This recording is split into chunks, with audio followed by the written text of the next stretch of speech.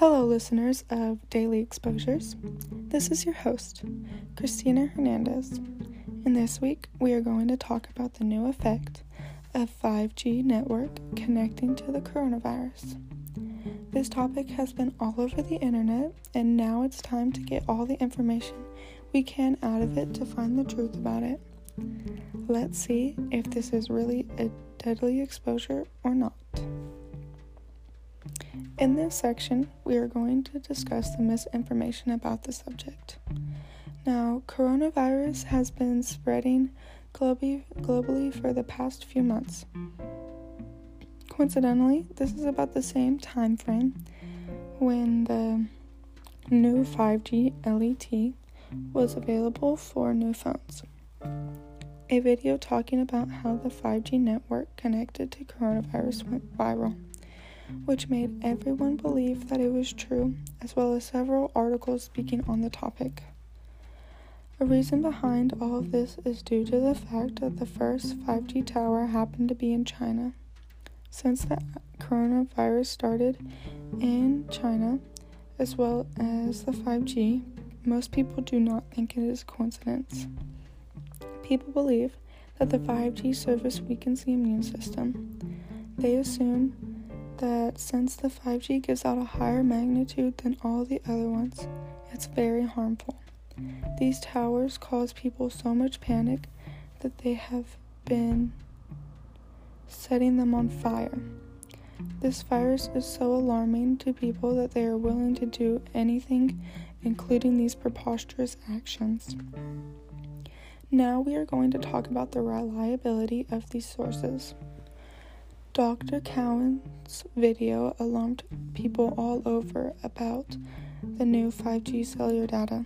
According to CBC, quote-unquote, in the video, Dr. Thomas Cowan claims viruses are a waste from the cells that are poisoned.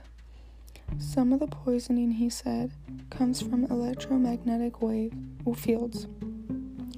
Although he is a doctor, it does not mean he cannot release false information. Now, most people would think, why would a doctor do that? Well, a lot of the time, either money can shut someone up or make them say things.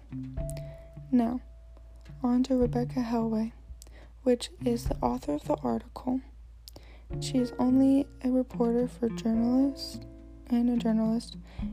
for Wired, Fortune, and Wall Street Journal. She has no expertise in medicine or diseases. Therefore, she has no credentials to go on and talk about a virus such as COVID-19. Although she backs up statements, it's all false information, which goes with the fact that you can't trust everything that's on the internet. Both of these sources can be put out there without fact-checking. Nothing put on the internet has to be true, so the reliability of these sources are very low. On to the fact-checking we go. People believe that conspiracy theories because they do not know much about the subject to where they'll believe anything they hear about it. For this new data, people have been wary of it from the start of just hearing about it. With the theory that it's behind coronavirus, it's just another thing for people to blame this virus on. Yes, the 5G data is a factor of 10 from all the other data, is what Ted Rapoport says, which is the professor at New York University's Tandon School of Engineering and School of Medicine, but it does not make it deadly whatsoever. What they don't know about the harmfulness is from the 5G is that the sun gives out higher frequencies, but you won't see people stop tanning, now will you? Rapoport goes on to state that people, quote-unquote, should be more concerned about wearing sunscreen outside than using their 5G cell phones.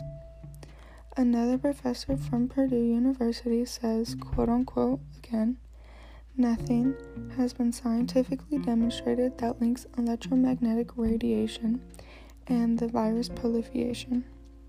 The only way this disease is spread is by when someone coughs, speaks, or sneezes around them. Another way to get infected with COVID-19 is by exposing themselves to contaminated sources, then touching a part of their body that consists of their mouth, nose, or even eyes. Here we have a few logical fallacies to go over. Hellway goes on to say that a quote-unquote January 20th post flooded the milliliter wave spectrum by used 5G technology in COVID-19. The disease caused by the novel coronavirus could be related, pointing to reports about Wuhan installing 5G towers before the outbreak. As certain people fall for these theories and act out, they stand to harm themselves and others. This is an appeal to ignorance, because these people don't realize that the 5G towers aren't the things that are doing this. Also, she gives out a bandwagon appeal, which is used in the whole ordeal because people will believe celebrities wholeheartedly. Singer Kelly Hilson tweets, "People have been trying to warn us about 5G for years. Petition, organizations, studies, what we're going through is the effects of radiation." 5G launched in China, November 1st, 2019. People drop dead. See attached and go to my Instagram stories for more. Turn off 5G by disabling LET. These logical fallacies keep coming up from this topic. Another one Hellway talked about was quote-unquote, around the same time others took to the streets, lighting fires and forcing media, politicians, and corporate leaders to respond. These people are mad about the 5G towers being put up, so they are trying to take them down to get the message out that they do not want them up. This is an appeal to spite over the 5G towers being put up.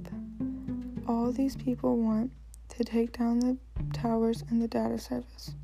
She goes on to explain that takedown followed a report from the anti-hate nonprofit Hope Not Hate that people were using those communities to actively push for the destruction of phone masts. Still, some anti-5G Facebook groups remain active and host discussions of conspiracy theories about Bill Gates. This appeal is to popular belief by the big group of activists. When it comes to activist groups, numbers really matter. And that's what they're trying to do here.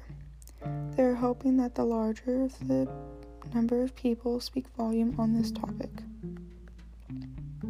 Coronavirus is a scary thing, no doubt, but there is no reason to jump to conclusion on the first thing that pops up on their daily news website. Although people may think 5G weakens the immune system of people, which gets them the coronavirus easier, it's all a myth. So there is no reason for these people to be burning down the towers to rebel against the new data. Remember to always review your information and find other sources that back up these facts, because anything can be put on the internet. If there's nothing to back it up, then do not believe it, and always use reliable sources.